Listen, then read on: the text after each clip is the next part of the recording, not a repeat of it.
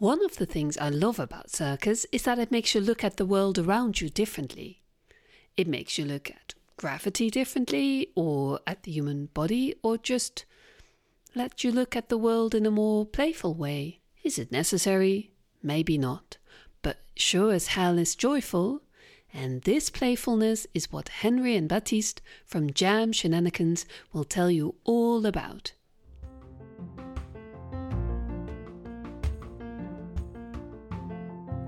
This is episode 3 of the second season of Circus Whispers, a podcast by Tent House for Contemporary Circus, hosted by me, Maaike Muis. Each episode, I interview circus makers who get the opportunity in the Maker for a Week program of Tent to do circus research. This week's Makers for a Week, Henry and Baptiste with Jam Shenanigans.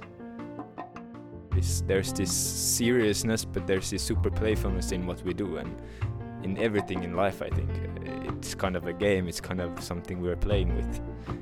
And I think for me it's really about sharing and celebrating my inner child and the inner child of the audience without it being childish. It's such a tool for creativity and for new ideas and new perspectives, so I think that's kind of the core of this project for me, at least. But first, let's look at a different aspect of the program of Maker for a Week in this Circus Whispers, namely the support they get from Tent. I asked Jahid Metin, one of the directors of Tent, about it. My role in the Tent Collective is, first of all, I'm one of the 3 joint CEOs. And within that, I am responsible for the finances and the legal part and the technical part. Besides my role as a CEO, I also help and support makers, specifically the Makers for a Week and the Makers for 2 years. Yesterday I picked them up at the subway station here in Amsterdam North. And I saw them standing from a distance. I approached them with the car, and I saw them with 3 transparent boxes filled to the edge with toys. So it made me very curious what they will do.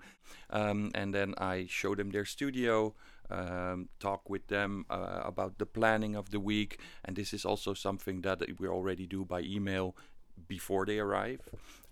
But during the week, I check in with them every now and then. So this afternoon, I will definitely go by the studio, see how they're doing, if there's anything they need. If they need me to, I will bring them fresh bread, whatever they need. And on top of that, I organize the presentation moment. I keep an eye on who is coming. We invite a lot of people, professionals and non-professionals, to come and watch the show, or the presentation, I mean. I do the after talk. So do you make popcorn as well? I don't, but I do bring some drinks, some beers. Yeah. And why did Tent choose Henry and Baptiste as makers for a week? When they were still in school, they started this collaboration called Jam Shenanigans, and if I'm correct, it started as an online thingy. So they did playful things while in school. After school hours, they tested things, they tried out things, and they made little videos of that and then posted that on their Instagrams. And it was already so fresh and so playful and so funny to watch that I started following them. Later, they applied for a Maker for a Week, and I instantly made the connection with these very playful, very funny videos, and then their application was good, so there was literally no reason anymore to not invite them. So we've got 2 jugglers, Henry, 24 and Finnish, Baptiste, 22 and Flemish. They brought big boxes stacked with toys in a nice light wooden studio on an industrial park next to a shipyard where they can research for 1 week. I interviewed them in the kitchen of the studio, sitting on a cozy sofa. Henry is wearing a hoodie with neon pink and green splatter print, and Baptiste is wearing a beige, oversized shirt and a fun black beanie.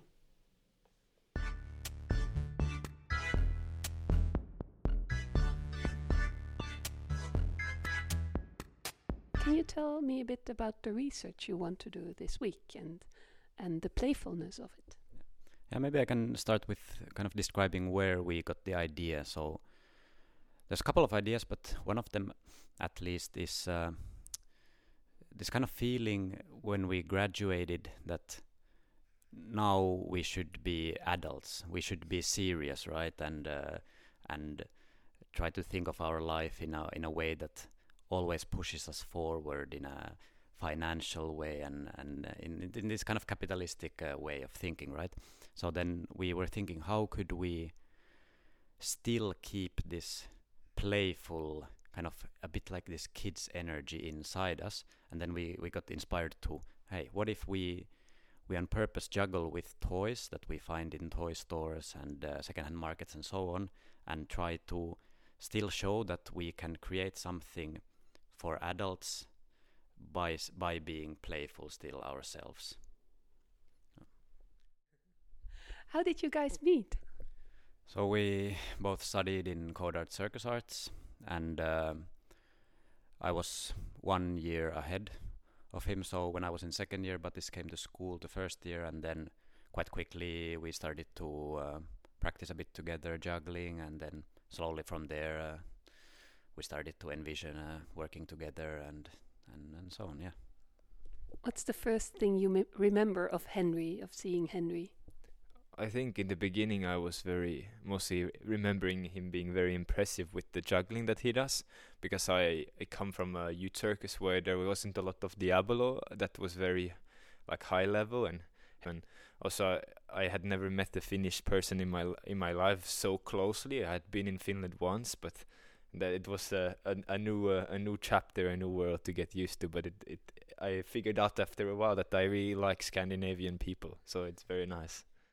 You may wonder, just like me, where the name Jam Shenanigans comes from.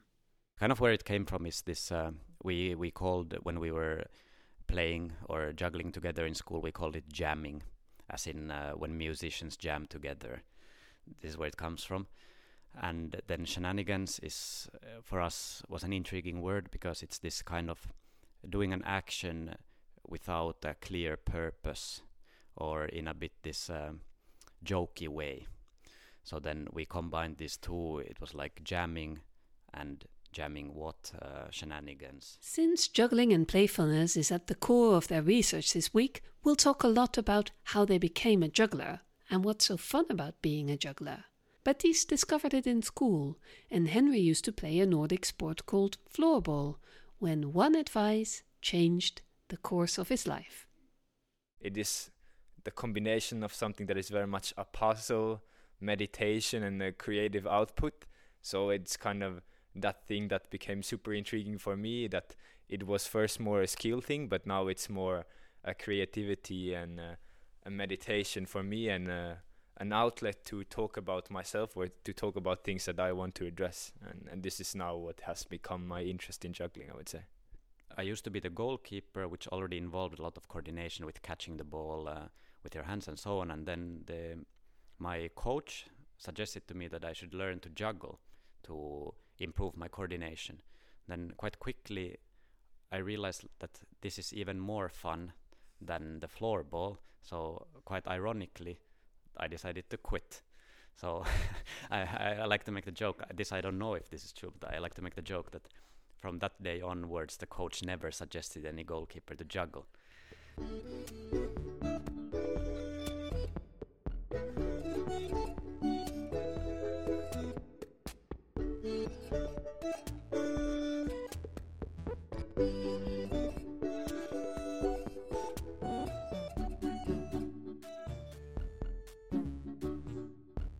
What's the most fun of being a juggler?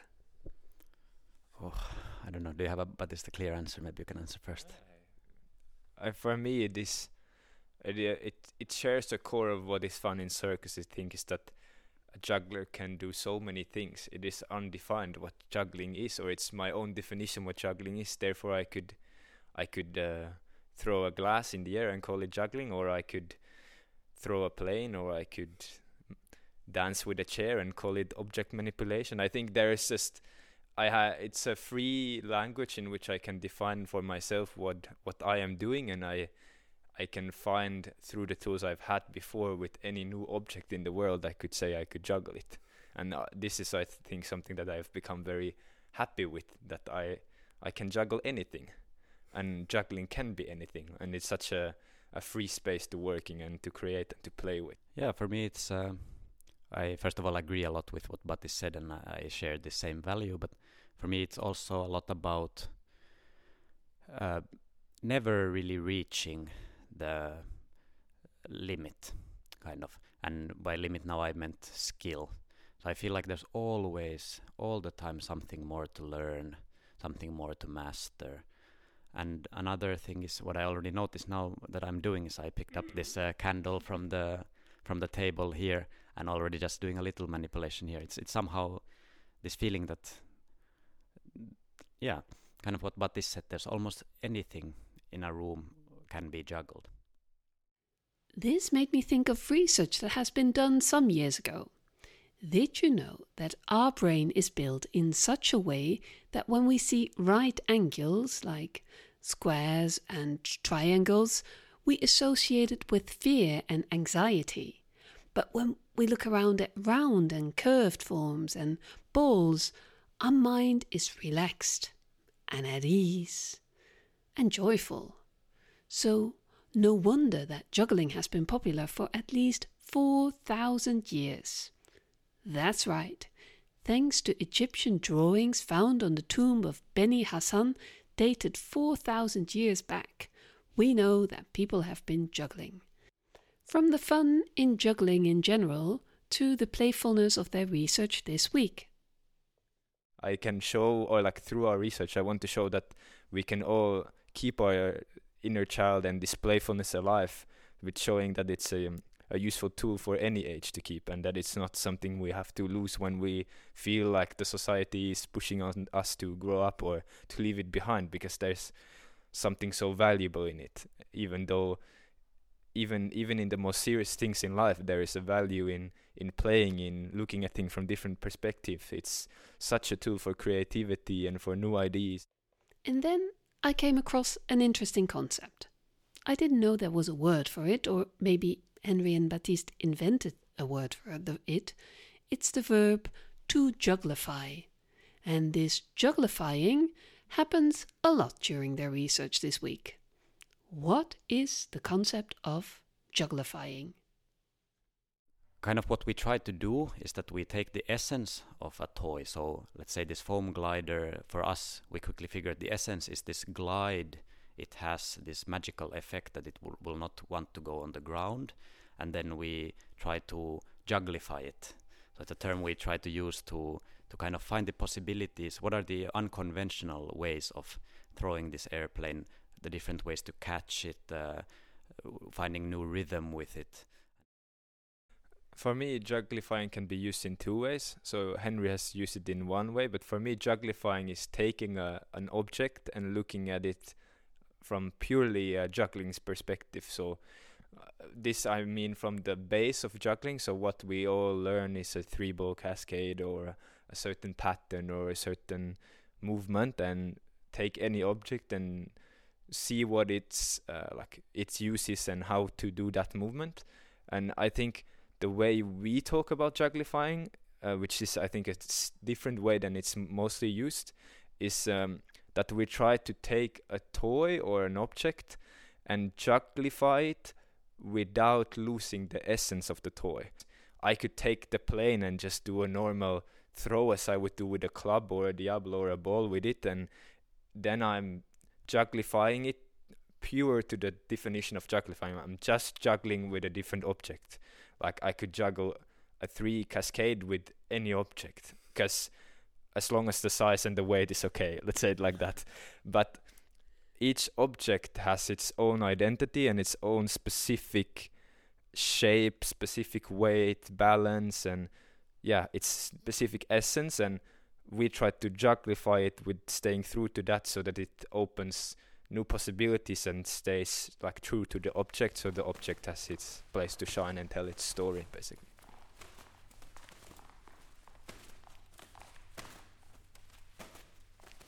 I saw these boxes with all different types of toys.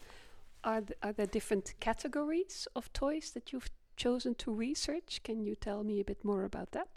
Yeah, so kind of how we began the research and how we decided what we want to buy is just purely from ideas we got when we were writing applications and trying to figure out the whole idea of the show. And since then we've come to realize that there is definitely different categories. So for example, the plane is for us a flight toy, and we also have a little self-flying drone that would fit this category. Then there are toys such as you already saw the racetrack in there.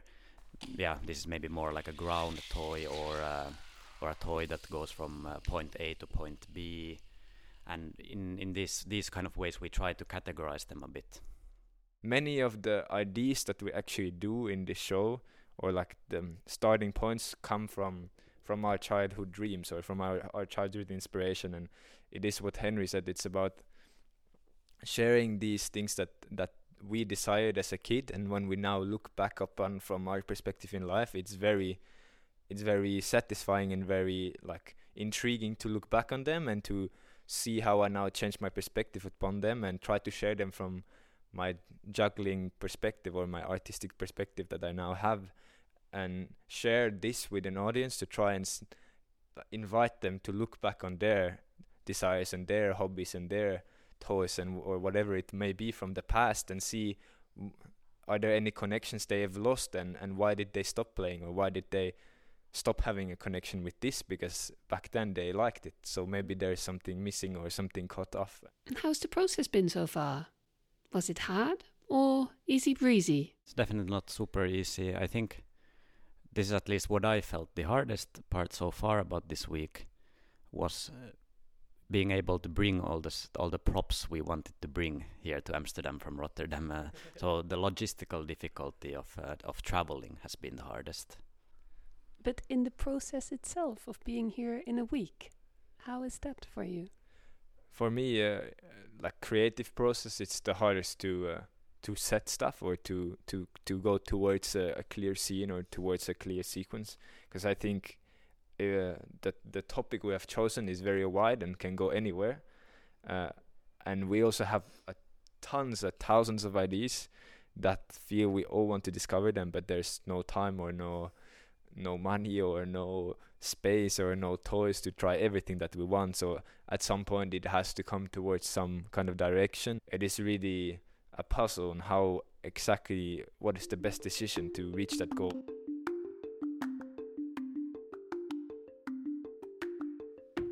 These guys just graduated from school, and I asked them, how do they see themselves in 20 years from now?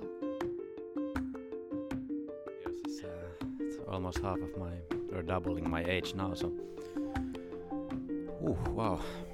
I mean, I dream that by that point me and Baptiste would have like our company would be very well established. We've been talking about ideas of kind of other people creating shows under our name as well. So we would imagine that Shenanigans could be a bigger organization in this way. I envision also having done some solo work for myself, shows, and one big dream of mine has also been to be able to have gathered enough skill that let's say, for example, circus schools would ask me to come and direct a group show, similarly to how they asked people when we were studying. So kind of also giving back in this way. As Henry said, have something that is a broader umbrella for social projects, for bigger tent circuses, for street performances, for whatever it is that is my desire, our desire as an artistic person to bring back to the society. Something I ask all makers for a week is how they describe themselves as an animal. I think it's a fun way to get to know them better in a playful way. Henry was looking for the word to describe his spirit animal, and it's a meerkat. When I've been watching videos, they seem like they're kind of all over the place all the time, having a bit hard time focusing, and I somehow identify with this. And maybe for me it's not so much I don't move my head in a similar way as the meerkat, but it's more this constantly grabbing onto some object, playing around with it a bit, feeling a bit this like having to all the time do something. What about you, Baptiste? There's a lot of different animals in my head, but I would say my first answer would have been a meerkat. But did you know this from each other? Not at all. Wow. But there's like there's a lot more animals that have like specific like traits that are very intriguing to me. I as a kid was super fascinated by a chameleon, just because of how adapted it is, and both in color, speed, range. So I think that's a very nice animal I relate to. So anteater, just because anteater has some very specific techniques of getting out the ants of their nest, and it is very intriguing for me how they are so strategic and so involved with using objects and their tongue as an object in a way of getting their stuff done. So I think this is very cool, a cool thing of an animal to have. Back to the present. 2 days after our interview, Henry and Baptiste presented their research to a small audience. Benjamin Kuitenbrouwer, aka Monkey, housemaker of Tent, was there.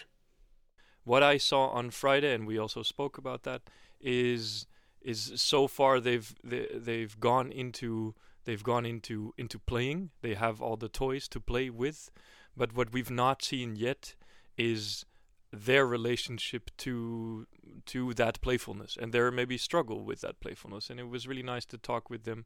When we came together, we came to the conclusion that they had to make it even more personal.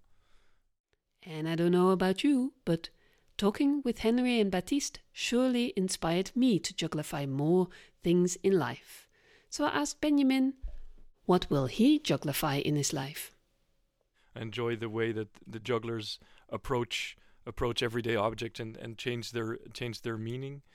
I can't think of a way that I would apply it right now in my life, but I was somehow very inspired by their approach to. They have these baskets that are just meant to put in laundry, but they found out that if you press them together, and you release them, they spring up into the air. And there's such a wonderful playfulness in just that they have found that out and that they share that with us. And to me, such a reminder of the beauty for me of circus, and the beauty, the strength of this sort of this. Well, first of all, this amazing playfulness of like there's this sort of why not question in everything. It's like, can it also do this? That I really appreciate, and that I think goes way farther than just playfulness, but it's an actual sort of questioning of like, sure, we use it like that, that's how we do it, but we could also do other things with it. So for me, there's a cool sort of questioning of norms in there, almost, if you want to take it sort of. So maybe next time you'll fold your laundry, or you'll do your laundry, you'll do it differently. That's a good one. I'll do it because I don't like folding laundry, so I'll jugglify my laundry next time. Nice. This was the 3rd episode of the 2nd season of Circus Whispers. Please subscribe to be the first to hear the next episodes. The next episode is with Javi Cobb. Thanks very much for listening. We'd love to hear what you think of these series. Drop us a line via tent.eu or message me directly on Insta via muismaaike. Circus Whispers is a production of Tent House for Contemporary Circus, hosted, produced and edited by me, Maaike Muis. Big word of thanks to Baptiste van Bakel and Henry Kangas, Jahid Metin, Benjamin Kuitenbrouwer from Tent. The makers of A Week in 2022 are Arend de Jonge, Jorga Lok, Javi Cobb, Jam Shenanigans, Maria Madeira and Petra en Felix.